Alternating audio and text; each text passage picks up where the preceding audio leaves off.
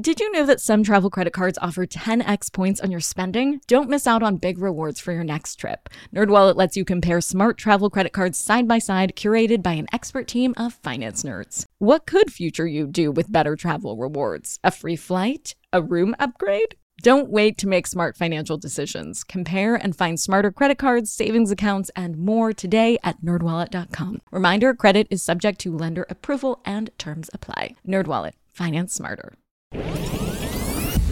I'm Nicole Lappin, the only financial expert you don't need a dictionary to understand. It's time for some money rehab.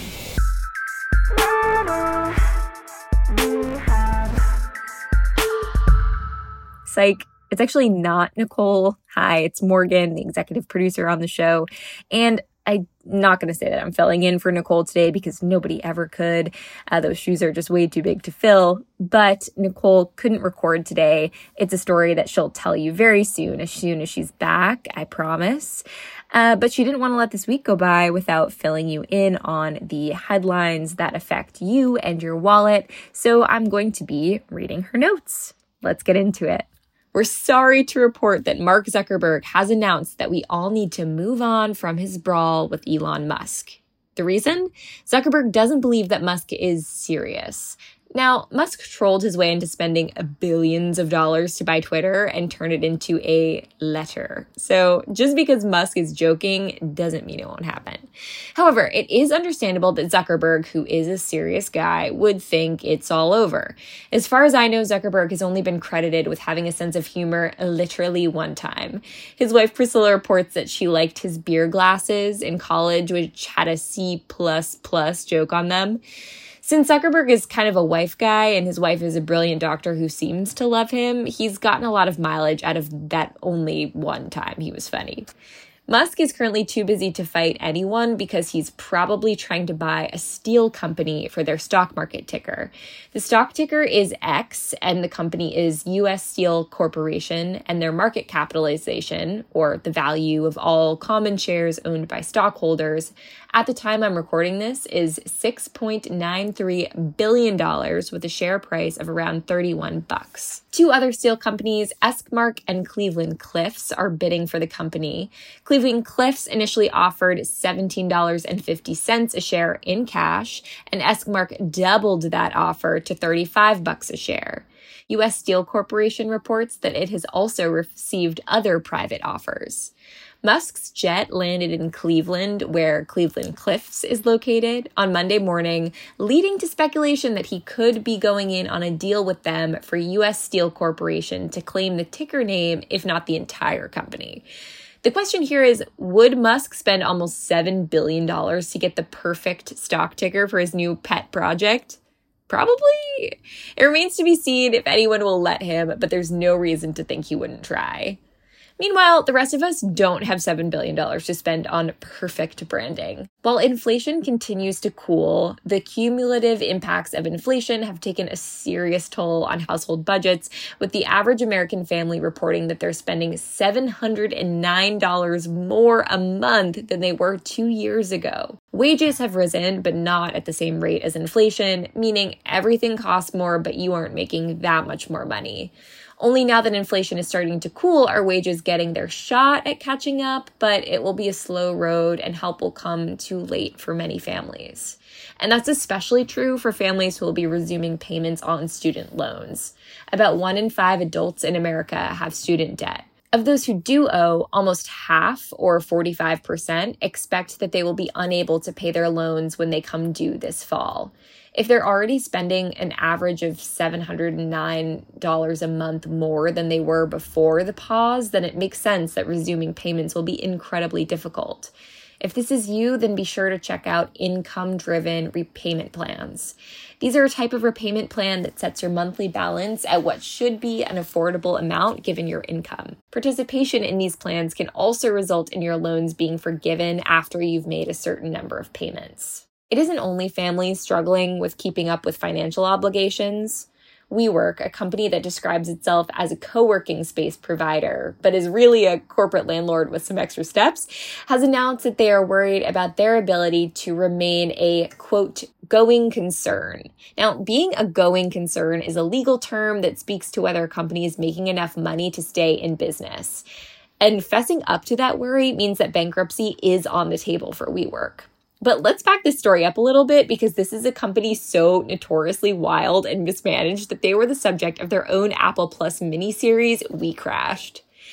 WeWork was founded by Adam Neumann, and boy, did he keep it toxic. We're talking bottomless kegs, tequila shots in the office after layoffs, and ignoring workplace sexual assault allegations. In other words, running his company like the world's worst frat party with a marketing budget. He was wildly successful and making money hand over fist. No, just kidding. WeWork was never profitable. Neumann used it as a personal piggy bank, giving himself interest-free loans, taking that money and buying commercial properties, which then he would turn around and rent back to WeWork. When Neumann tried to take the company public back in 2019, the financial disclosure information revealed just how screwed up the company's financial situation was. That damaging disclosure was followed up with reporting on Neumann's partying and drug use, including getting so high he left his weed in a cereal box on a rented private jet. And he was ousted as CEO a few months later. Forcing out Neumann failed to fix the fundamental problem of WeWork. Again, the basic idea just isn't profitable. They rent office space and then turn around and re-rent it to other companies, and that's the whole model. That's the entire thing. Much of the office space they control was rented by WeWork before the pandemic, so they're paying pre-Zoom, pre-remote work era pricing on spaces that now go for much cheaper. Now, this would all be an amusing bad boy founder gets his comeuppance story if it weren't for the fact that WeWork holds the leases for millions of square feet of office space around the country. They have a gigantic footprint when it comes to commercial real estate in America and Canada.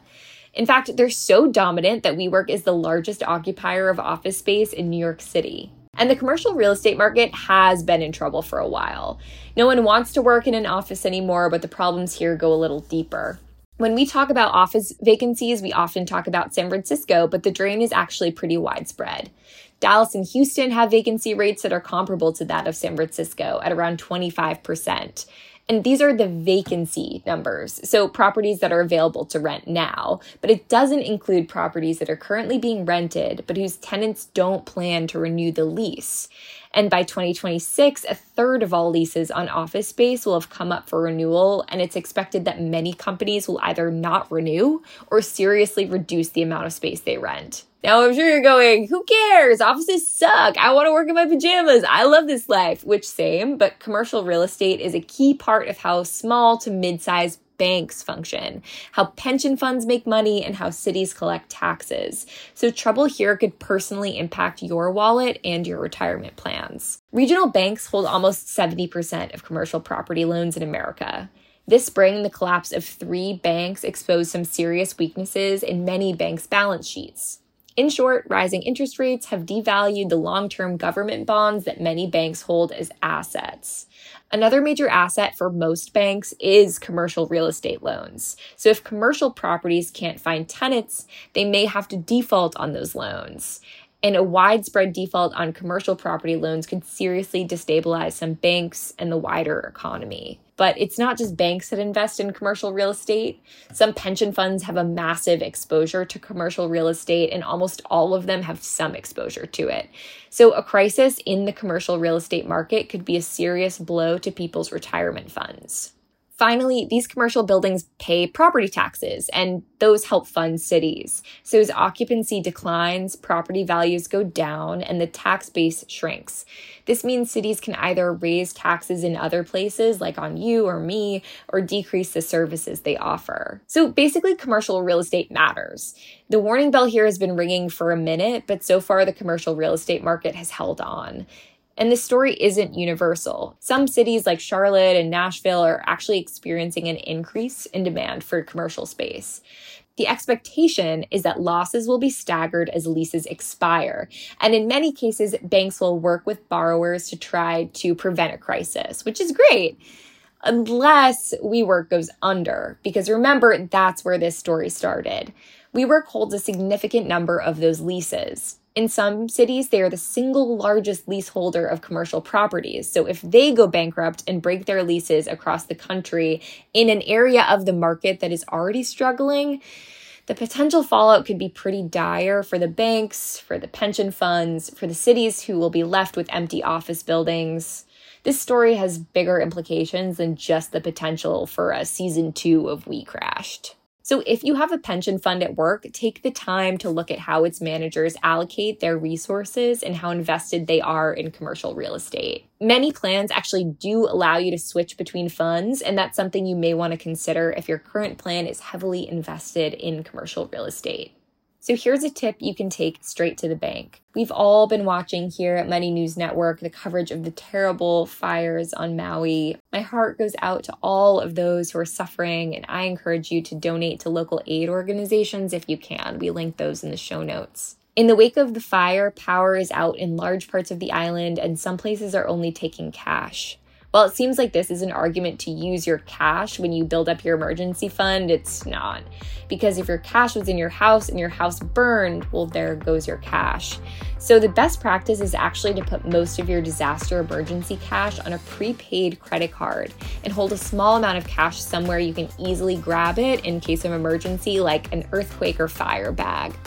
If your prepaid card is destroyed, you can report it to the issuing company and get a new card and use your cash on hand until the power gets turned back on. Money Rehab is a production of Money News Network. I'm your host, Nicole Lappin. Money Rehab's executive producer is Morgan Lavoie. Our researcher is Emily Holmes. Do you need some money rehab? And let's be honest, we all do. So email us your money questions, moneyrehab@moneynewsnetwork.com, to potentially have your questions answered on the show or even have a one-on-one intervention with me. And follow us on Instagram @moneynews and TikTok @moneynewsnetwork for exclusive video content. And lastly, thank you. No, seriously, thank you. Thank you for listening and for investing in yourself, which is the most important investment you can make.